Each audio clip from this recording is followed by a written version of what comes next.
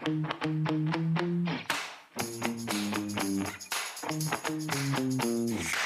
everybody. Sharyl Attkisson here.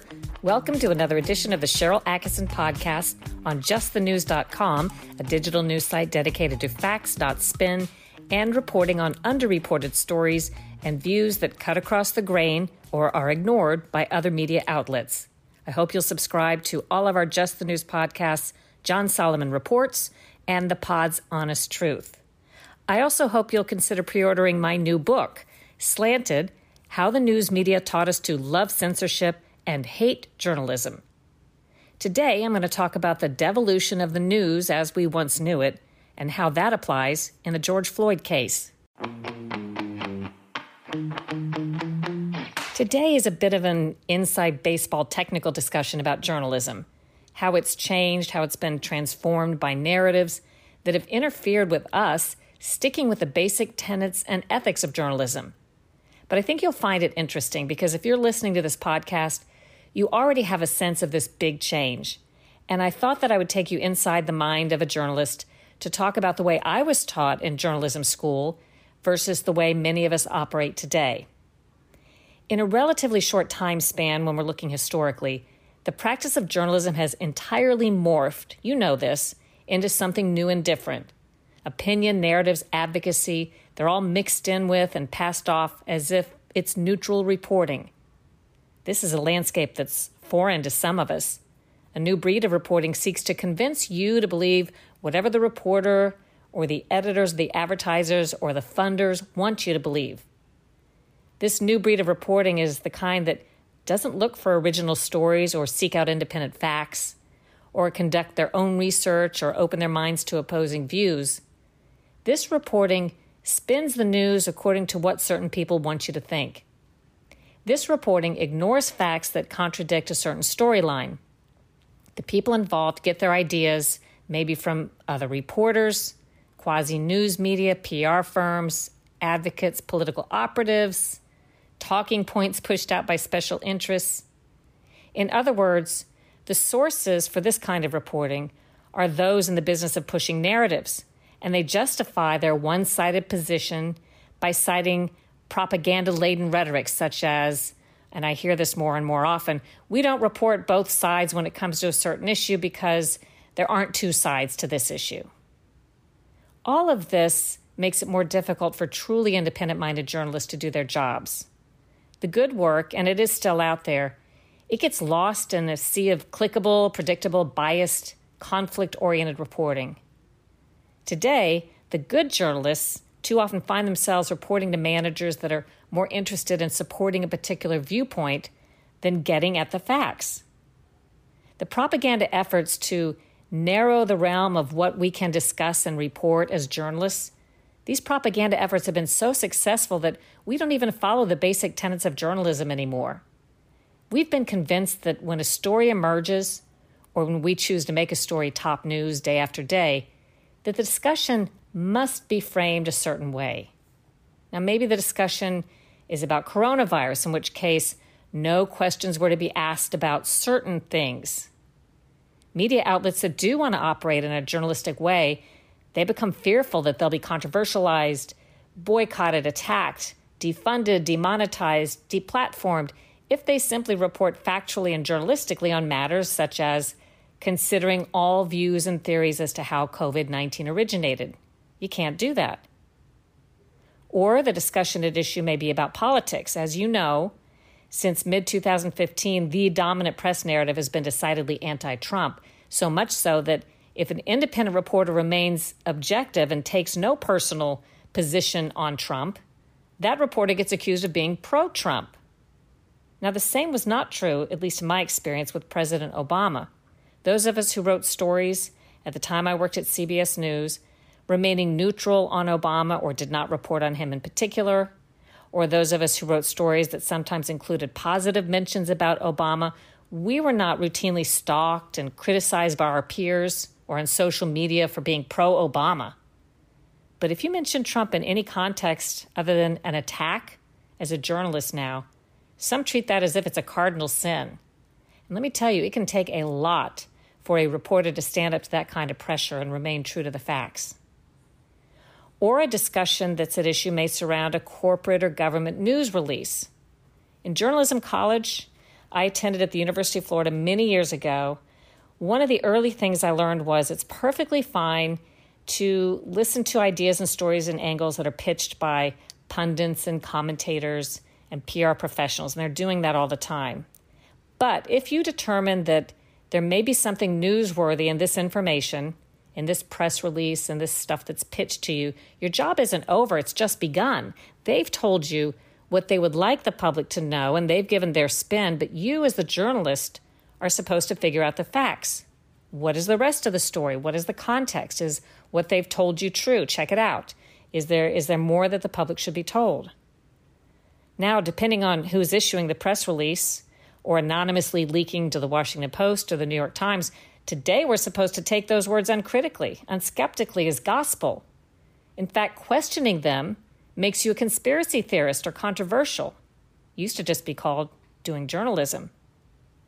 And the devolution of journalism, at least as I knew it, has even been cheered on by journalism institutions and personalities.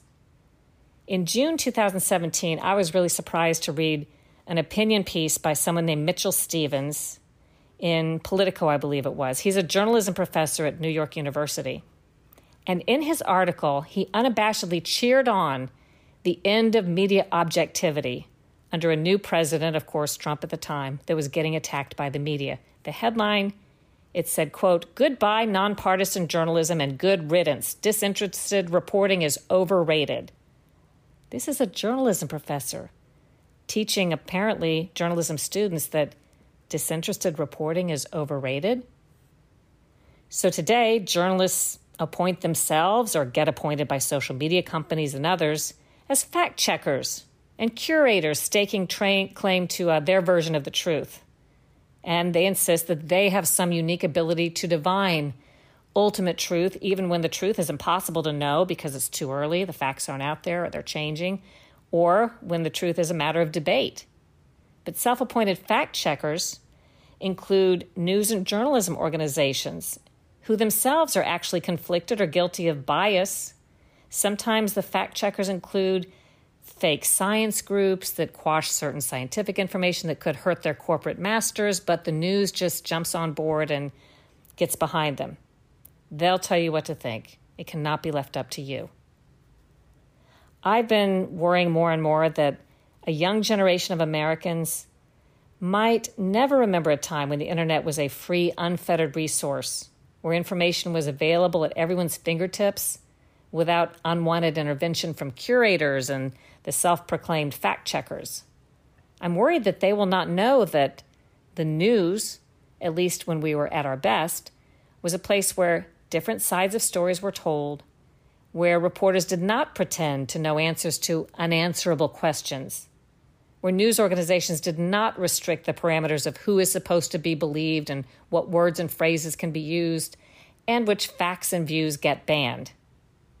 I'm afraid that a young generation will have no recollection of journalists fairly questioning the powerful, no matter their political persuasion, that younger people may be unfamiliar with a time when reporters strived to keep their personal opinions sidelined from their news pieces. The idea of a news report that does not tell viewers exactly what they ought to think, I'm afraid that's going to become entirely foreign. When we come back, I'll have a surprising look at an example of how this has come into play in a specific case, the death of George Floyd.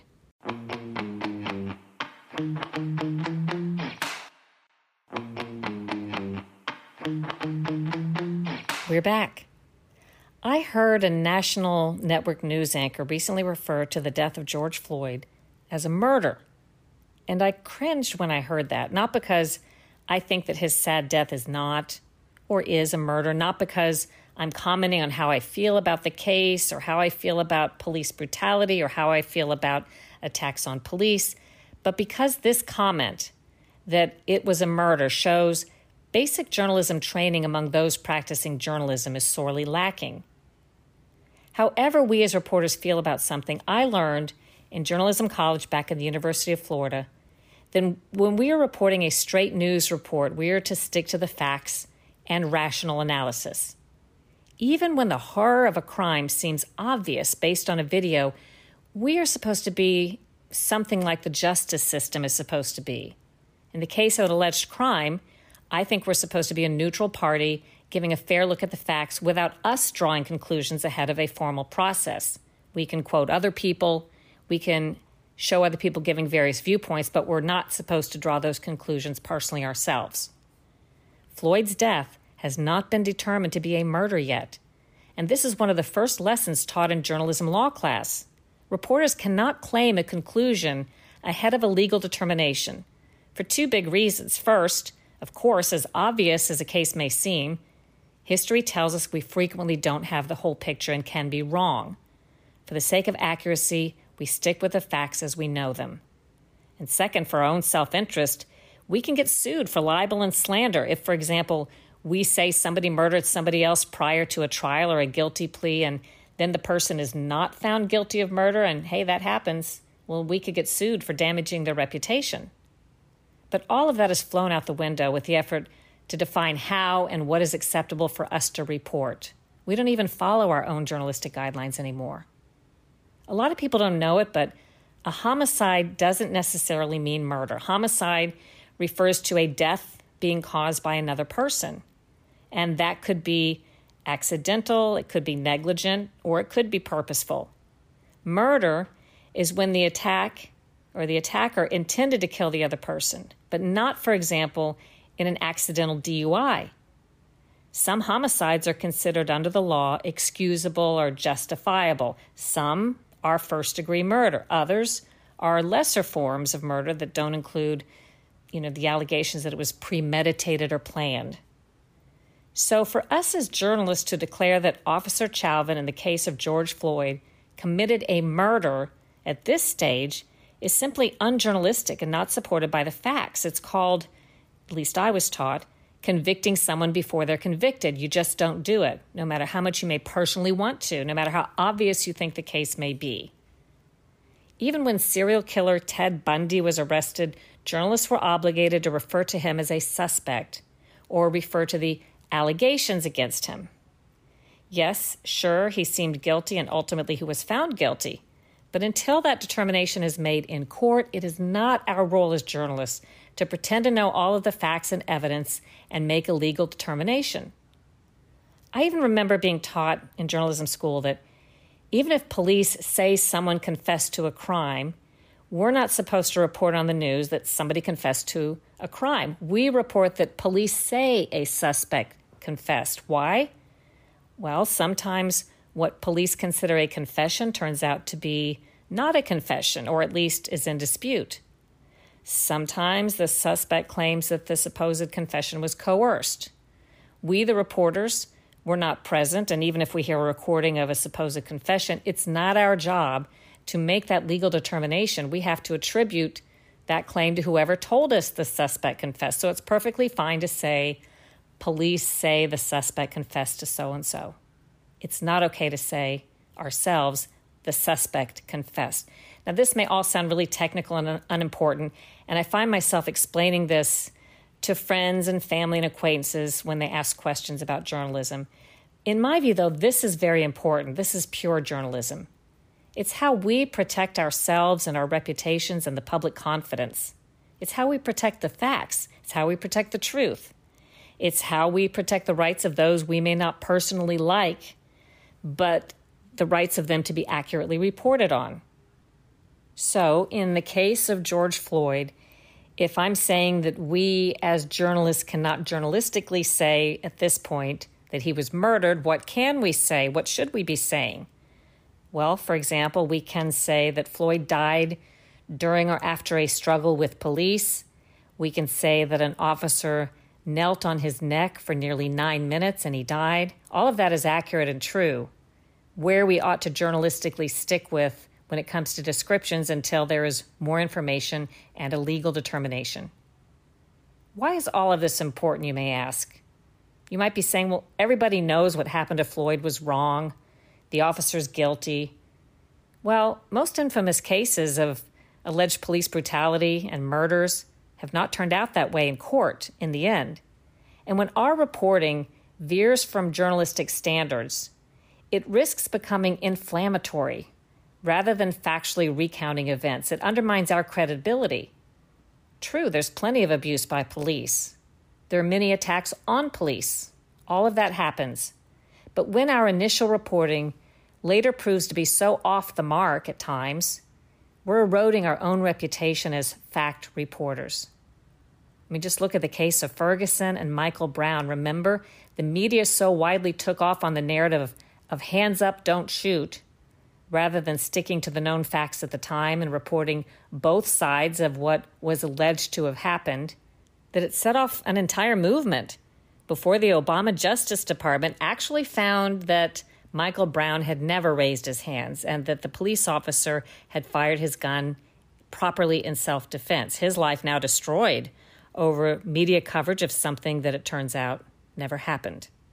But let's say it had turned out to be true, and let's say that a jury ultimately concludes Officer Chauvin murdered Floyd. It is still our journalistic responsibility at this stage to be rational, reasoned voices of fact. That's what I learned in journalism school. It's not our job to jump on a bandwagon even if we personally feel strongly about something or think that it's right. It's not our job to advocate and report in a one-sided way. You at home can form those conclusions and express them. There's nothing wrong with it. Politicians can give their opinions. Advocates can speak out. Nothing wrong with any of that. And we can report on those viewpoints on the news. But clearly, we as reporters have strayed from our mission to be reporters of fact in our news pieces. And we are contributing to the crisis of confidence in our own profession. I hope you enjoyed today's podcast. Please let me know if this line of discussion about journalism and ethics and the decline of the news is interesting to you. Leave a review here, share this with your friends, and check out justthenews.com. Don't forget to subscribe to the Sharyl Attkisson podcast and check out my other podcast, Full Measure After Hours, and all of the Just the News podcasts wherever you like to listen.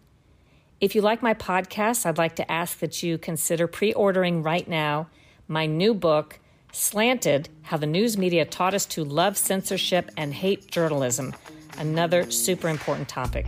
Support independent journalism and pre-order Slanted anywhere. Do your own research, make up your own mind, think for yourself.